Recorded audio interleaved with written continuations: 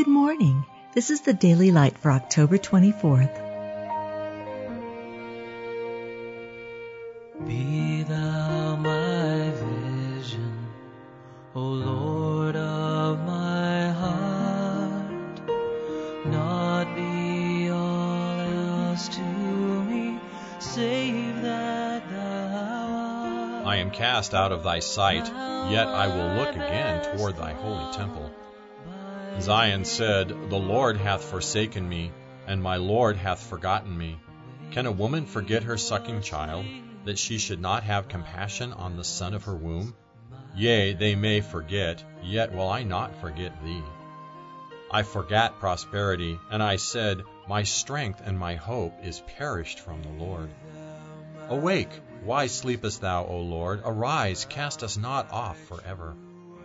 Why sayest thou, O Jacob, and speakest, O Israel, My way is hid from the Lord, and my judgment is passed over from my God? In a little wrath I hid my face from thee for a moment, but with everlasting kindness will I have mercy on thee, saith the Lord thy Redeemer. Why art thou cast down, O my soul? And why art thou disquieted within me?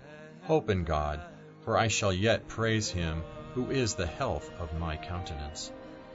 We are troubled on every side, yet not distressed. We are perplexed, but not in despair, persecuted, but not forsaken, cast down, but not destroyed. You've just been listening to the Daily Light, a daily morning and evening devotional of Scripture compiled by Samuel Bagster and published in 1825. May I reach heaven's joy, so bright heaven's sun, heart of my own heart, whatever befall, still be my vision, O ruler of all.